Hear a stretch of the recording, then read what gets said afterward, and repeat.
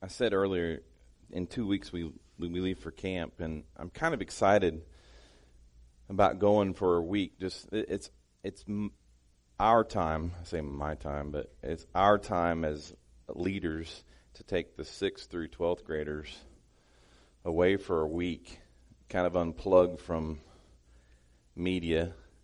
They take their phones, but they only get them for like an hour or two during the day just to take pictures and stuff like that. But we really kind of unplug and to kind of refocus just where they are and what they're doing. But this year, I think the challenge for me is to prove that Jesus is real to them. Here's the situation: is you can prove Jesus is real for 2 reasons.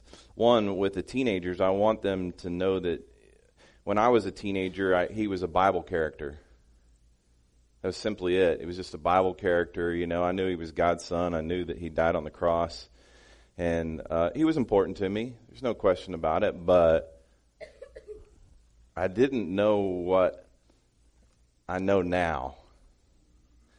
Nor do I expect them to know what I know now. But if I can convey even a glimpse of what I know now to them, and the Spirit unpacks it with them, that they can come to the realization that Jesus is real, that faith becomes more important to them. Now, there's other reasons to prove Jesus. You've got people all the time that are trying to prove that Jesus isn't real, that Jesus was, some people say he was just a prophet, some people say he was just a good man who was a good person, had a good word, but unless you know that he's the Messiah, unless you know that he's your Savior, then he becomes the Lord of your life. When he becomes the Lord of your life, it changes everything that you do. It changes everything. And so if you can teach them that. And so today as we continue down this gospel, it seems like I'm trying to prove what occurred in the Scripture is true, and I am. I'm trying to unpack it with you, but it's for real. And so just journey with me. Remember what we've done already. Last week we were here and we were on Tuesday night of the Passover week. When I say the Passover week, the Passover was really one night, one day. That was it. But I'll explain here how they've combined it with the Feast of the Unleavened Bread to make it one celebration. But Jesus is getting ready to go to the cross on Friday. Last week we were on Tuesday, and Mary anointed him with the perfume, and then Judas got up and went and set up the whole scenario to betray Jesus on Thursday. All right? Mary, you got that last week, right? Mary loved Jesus so much, and it stirred Judas to get up. It said, and Satan entered into Judas. And I talked a little bit about that at the end as well. And here's one thing that I do know, is I believe that God is omniscient, God is omnipresent, God's everywhere. God has the ability to be in all of us sitting here in this room. That's the Spirit. But I don't believe Satan is omnipresent. Like if he's in Judas, that's where he is. That's a good thing, right? I mean, not that he's in Judas, but that he's not in. But I believe that we deal with oppression, and I believe that we deal with demonic warfare, and that's a whole nother subject. But that's where we left off. And then we spent several weeks talking about Tuesday afternoon, the Mount Olivet discourse, and then there's no description of what happened Wednesday. I'm assuming he was just hanging out with his disciples. It's his last opportunity to hang out with his friends, and he's just spending time with them. But then, now we're on Thursday. We all went all of a sudden for 3 or 4 weeks on Tuesday, and now all of a sudden we're on Thursday morning. It's time for the Passover meal. And this will be his last Passover with his disciples. And here's what you have to understand. The Passover that but the Jews practice today, which they still do, because remember I read in Exodus where God says this is supposed to be a permanent memorial. When you celebrate the Passover, you're going to do this in fact, when Jesus comes back and reigns here 1,000 years on the earth, they're still going to practice the Passover. The Passover being that the night before the Israelites were released from the captivity of the Egyptians, the Lord passed over their house. And we read all that last week. You have to go back and listen. So now, this is his last Passover with his disciples, and he's getting ready for this big day. But what happened with Jesus back then can't happen today. Let me show you this model of Jerusalem real quick. You'll have to look on the side. This is not Jerusalem. It is a model of Jerusalem. In fact, you can see the two people standing there in the bottom of the picture. We're standing up on a ledge. We took this, I believe Chloe took this like 3 weeks ago. And they have built this incredible display of the Temple Mount and Jerusalem. If you see the Temple Mount, obviously you can't miss it. It's right there in the front. But if you look directly to the left in the front, this is the city of David. It's not all the little houses that are there, but it's right just below that. This is the city of David. And David built this city when he had desire to build the temple. King Solomon's temple, his son built the temple. That temple got destroyed in 587 by the Babylonians, King Nebuchadnezzar. Then they came back, rebuilt the temple. Then Herod comes along, Herod the great builder, and he decides, I'm going to rebuild the temple. And this is what you're looking at. This is a model of the temple that King Herod rebuilt. It's not the same temple that was there when King David lived there. All right? I'm going to grab something here real quick, and I don't know if it'll work on the TV or... Did we already test this? It doesn't work on the TV, does it? No, it doesn't work on the TV, so laser pointer doesn't work. If you go just where I said all those little buildings are, and just north of that you see a little bit bigger building. Up in that area is what tradition believes was John Mark's house, which had a room that was called the upper room, which is where Jesus was planning on meeting with his disciples the night of the Passover. In fact, it's the same room that the disciples gathered in Acts chapter 1 and 2 after Jesus died, and they were waiting for him to return. Same place. Now, let me go to the next picture. This is the actual model again of the temple. This is still the same picture, just zoomed in. And if you'll see, that big tall structure, inside of that was the Holy of Holies. That's where they believe that God lived, that the Spirit filled that room, and only the high priest could go back behind the curtain once a year to make a sacrifice for their sins. This was in the Holy of Holies. But just outside of that front door right there, this was the priest court, and the priests would go in there and they would make sacrifices, and we're going to talk about that in a second. Now, I said that the Last Supper during Jesus' time is not the same as the Passover that they practice today, and here's why. Look at this next picture. Because in 70 A.D., the Romans came along and they destroyed the temple. In fact, that's the residue of the temple right there. The Temple Mount is still there, but the Romans came and they tore that thing down stone by stone, brick by brick. Burned it. And since 70 AD, there has not been the ability to sacrifice any animals at the temple. Therefore, the Passover meal is not the same that had occurred when Jesus was having the Passover with his disciples around, I believe, 30 A.D. And so that's the Temple Mount, what it kind of looks like right now. There's still a structure there, and obviously it has a mosque on it from where the Muslims have control. I'll show you more of it here in just a second. But let's talk about this preparation of the Passover. We're in Matthew chapter 26, verse 17. It says, on the first day of unleavened bread, the disciples came to Jesus and asked, where do you want us to make preparations for you to eat the Passover? This was the whole reason that they were back in Jerusalem, was to celebrate the Passover because God had commanded it. Now, we have an issue right here in this very first verse that we're going to have to stop and look at.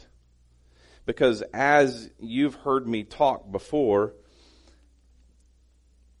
translators of the Bible take liberties here. They take liberties here and they will add words based upon their own theology. Such as we've talked about in Romans before, where they've taken the word flesh and they've substituted it for sinful nature. Because the theologians that translated that translation believe that they have two natures. I don't believe I have two natures. I have one nature. And there's a big difference between the flesh and the sinful nature. In this passage right here, it says, on the first day of unleavened bread, some of your translations say, the feast of unleavened bread. If you go back to the original Greek, neither the first is there, nor the feast is there. It's the day of unleavened bread, and it's not even capitalized. Because they capitalized it, they included as part of the ceremony of the unleavened bread. You're sitting there going, we really don't need to know this. Yeah, you do. You do need to know this, because this is what helps it make sense as we progress. I'm not going to get it all unpacked today. To be able to do the Passover in 30 minutes is impossible. It's going to take me several weeks to do that. But you have to know this, that it is not talking about the actual celebration of the Feast of Unleavened Bread. In fact, in some of your Bibles, it will say the preparation for the feast. The preparation for the feast. This is what they're doing. They're saying, what do we need to do to get ready for the upcoming Passover, which is one event, and the Feast of the Unleavened Bread, which is another event? Can I tell you something? The Jews as a whole don't believe that Jesus is the Messiah. Is that news to you? No, because that's what we've been teaching the whole time. And so therefore, taking the Passover and combining it with the Feast of the Unleavened Bread and making it one thing and making it even confusing is okay with them, because they're not trying to prove that Jesus is for real and that Jesus is the Messiah. So therefore, they'll combine the Passover with the Feast of the Unleavened Bread when they're actually two different events. They're two different events. A look at Leviticus chapter 23, verse 5 and 6. It's up there on the screen. It says, the Passover to the Lord comes in the first month. Does anybody remember what the first month was called? Nisan. Nisan. I believe in the Hebrew it was once called Abib, but now it is referred to as Nisan. In the Passover to the Lord comes the first month, Nisan. At twilight on the 14th day of the month, the festival of the unleavened bread to the Lord is on the 15th day of the same month. Wait, did you hear that? The Passover comes in the first month at Nisan at twilight on the 14th day of the month. Jesus came into town on the 10th of Nisan when they were investigating him, but then he was presented on the 14th. This was the Passover, and Leviticus just said the unleavened bread, festival of unleavened bread, doesn't start until the 15th. It says, the festival of the unleavened bread to the Lord is on the 15th day of the same month. For 7 days you must eat unleavened bread. 2 separate events. Passover on the 14th. The beginning of the festival of the unleavened bread begins on the 15th. You got to get this right. Now, I also said this in the past few weeks. The Jews, based upon Genesis chapter 1:1, their day starts at twilight, when the sun goes down. Once the 3 stars appear in the heaven, it's a new day.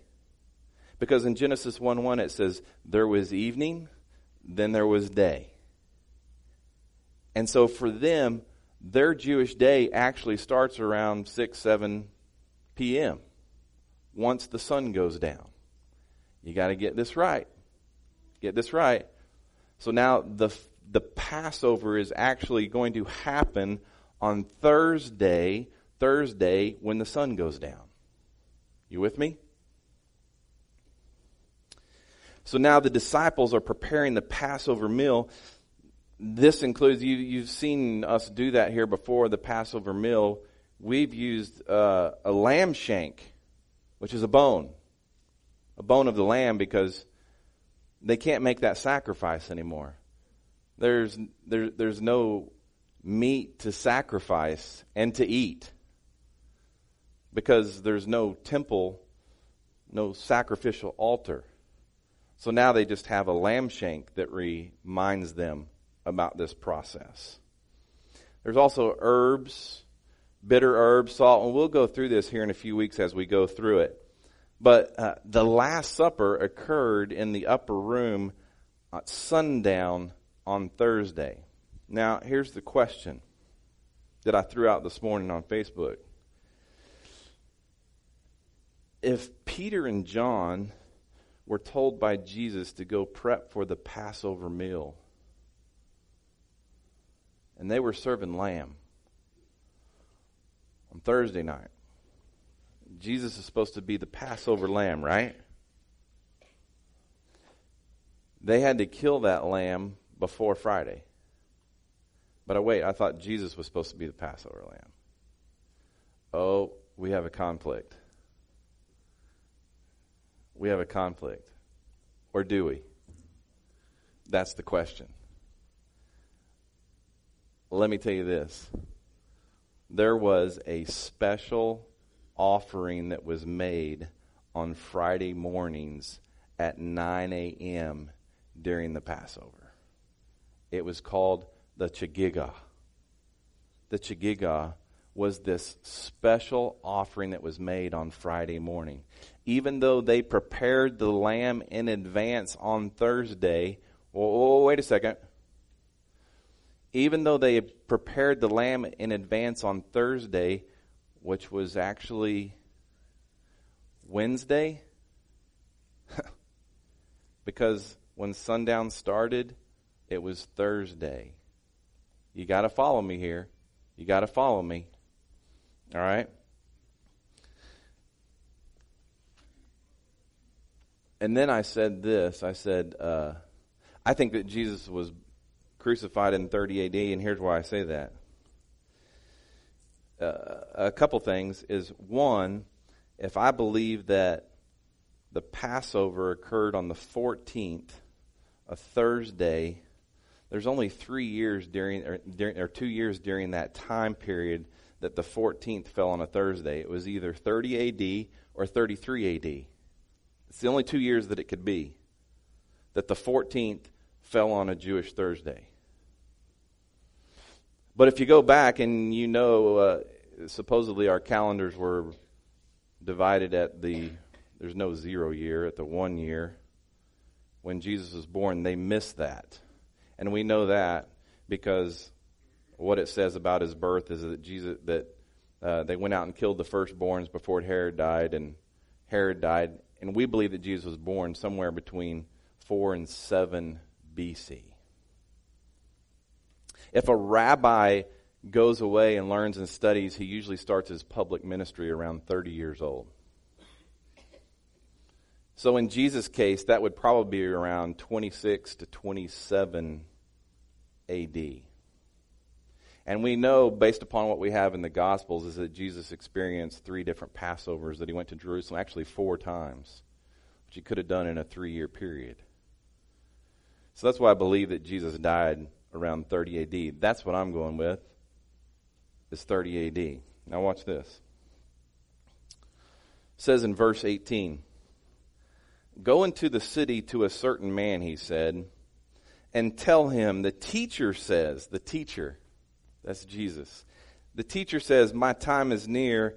I'm celebrating the Passover at your place with my disciples." Again, tradition believes that it was John Mark's house.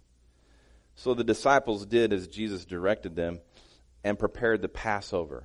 Now, if you want to get a little bit more descriptive, we look at Luke. We look at Luke, and Luke gets a little bit more descriptive. It's the same parallel passage in Luke 22, verse 7. It says, "Then the day," again, here we go, "the day of unleavened bread came when the Passover lamb had to be sacrificed." There was a preparation day for the feast of the unleavened bread, and this is what they were doing. They had to clear out all the leaven in the house. That was part of the commandment. It says, Jesus sent Peter and John, saying, look, now we know it's Peter and John. Luke just said who it was. Matthew just said he sent the disciples to ask, what do we have to do to get ready? Luke says, Peter and John, saying, go and make preparations for us to eat the Passover. Where do you want us to prepare it? They asked him. Listen, he said to them, when you've entered the city, a man carrying a water jug will meet you. It's that little city that was in the bottom left-hand corner of that picture. When you enter into that city, you're going to see a dude carrying a water jug. That's the man. That's kind of strange, right? He says, tell the owner of the house, the teacher asks you, where is the guest room where I can eat the Passover with my disciples?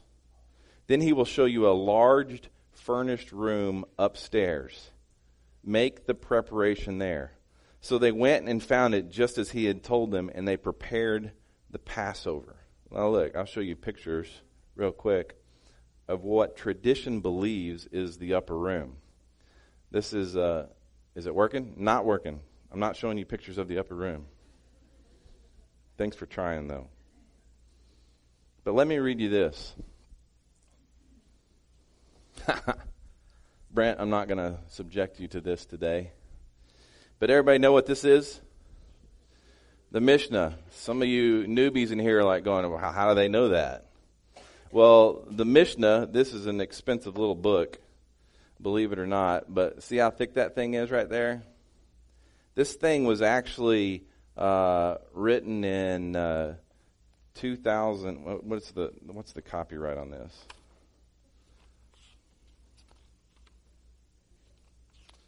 You all look at copyrights, right? What's that? I'm going to have to pull my glasses out. 1933. They actually put this in hardback book and sell it. But this was actually written 200 AD. Like all these were written down in 200. Jesus died when? 30 AD. So 170 years later, the Pharisees and the scribes actually wrote everything down. But before that, watch this. Oh, look, there's the upper room. This is what tradition believes. And you've heard me say over the last few weeks that typically wherever a site is found, then the Catholics come in and build churches on top of it. They didn't actually build this. This is actually a house that's there in Jerusalem. But this is where they believe that the upper room was. There's like 2 more pictures, I think, in there. And it's just an unbelievable place to look at and to see and to be there. All right, you can leave that picture up there while I read this. I'm going to pull out my glasses because this is the Mishnah. And believe it or not, there's 800 pages in here of rules and laws that the Jews wrote. I said they wrote it in 200 AD. But you know what this is called before that? Before it was called the Mishnah. What? The oral law. The oral law was put together when Nebuchadnezzar came and tore down the Temple Mount. And they said, God can't even protect us with his law, with everything. We need more laws. And so all the Pharisees and the scribes got together and they made more laws to protect them so that they would be obedient to God and God wouldn't curse them and cause them to go into exile. So they established the oral law. This is the oral law now written in 200 AD. Listen to what it says about the Passover. Just bear with me. The Passover offering was slaughtered by the people in 3 groups. For it is written, and the whole assembly of the congregation of Israel shall slaughter it. Assembly, congregation, and Israel. When the first group entered in and the temple court was filled, the gates of the temple court were closed. On the shofar, which was this long horn that they blew, a sustained, a quavering, and again a sustained blast were blown. The priests stood in rows, and in their hands were basins of silver and basins of gold. In one row, all the basins were of silver, and in another row, now all were gold. They were not mixed together. All the priests stood in rows. One row was of gold basins, one was of silver basins, and they didn't mix them up. Jews love the rules. You'll find out. It said, nor had the basins had bases. They didn't have feet on the bottom of these basins, lest the priest should set them down and the blood congeal. They constantly kept these basins moving because they didn't want the blood from the sacrifices to get thick. It's disgusting. Imagine the smell. Imagine Jerusalem's hot. Imagine the flies. An Israelite slaughtered his own offering, and the priest caught the blood. It just slit the throat of the lamb, the goat, and the blood poured out into the basin. The priest passed the basin to his fellows and to his fellows, each receiving a full basin and giving back an empty one. In other words, they stood there in line and they would pass a full basin of blood. They would take an empty one and pass it this way. Take a full, and they just kept this thing going and going and going and going. They did this every year at the Passover at the temple. It says, the priest nearest to the altar tossed the blood in one action against the base of the altar. When the first group went out, the second group came in, and when the second group went out, the third group came in. As the rite was performed with the first group, so it was performed with the second and the third. In the meantime, the Levites, these were the priests. Remember the whole Leviticus thing that we've got? This was their rules and instructions on how to do things to the Levite priests. It says they sing the Hallel, not the Hillel, but the Hallel. The Hallel being Psalm 113 through 118. They would sing this. If they finished it, they sang it anew, sang it again. And if they finished it a second time, they sang it a third time. Although it never happened that thrice completed it. They never got through Psalm 113 through 18 3 times. Our Judah says, never during the turn on the third group did they reach so far as, I love the Lord because he hath heard my voice, since the folk in that group were but few. The third group were few. Is this exciting to you? I mean, this is what they did. This was the practice, it says. And watch this. You want to get a little bit more detailed. How did they hang up the carcasses and flay them? They were iron hooks fixed in the walls and pillars, and on these they used to hang the carcasses and flay them. And if they had no place where to hang and flay, there were thin, smooth staves which a man could put on his own fellow's shoulders. If they ran out of rooms, hooks on the walls, then they would have these staves on their shoulders, and they would just hang the meat on their shoulders. Lord, get me in the first group. I don't want no stinky meat hanging on me. When he had slit the carcass and removed the sacrificial portions, he put them on a tray, and the priest burned them on the altar. When the first group went out, they remained within the Temple Mount. Oh, watch this. If the 14th fell on the Sabbath, and the second group in the... Wait, that's all you need to hear right there. If the 14th, what day was this supposed to happen? On the 14th, the Thursday. All of a sudden, it makes sense. The Thursday. This is the Mishnah. This is what the Jews believed. It lines up specifically with what the Scripture says right here. So the disciples were preparing for the Passover meal on Thursday. Now watch this. We'll close out here. Luke 22. Luke 22 says this. When the hour came, he reclined at the table, and the apostles with him. Forget the whole Passion movie where Jesus made a chair. They were laying there. And in fact, John says that he was even laying there on Jesus' chest. He says the beloved one. He doesn't call his own name, but he says the beloved one was laying there in Jesus' bosom. They were laying at the table, eating this Passover meal for the very last time. It says, then he said to them, I have fervently desired to eat this Passover with you before I suffer. Oh man, we just had a great meal and now here it comes. I wanted to do this with you. I just wanted to hang out with you. Oh, campers, if I can just tell you that Jesus is for real.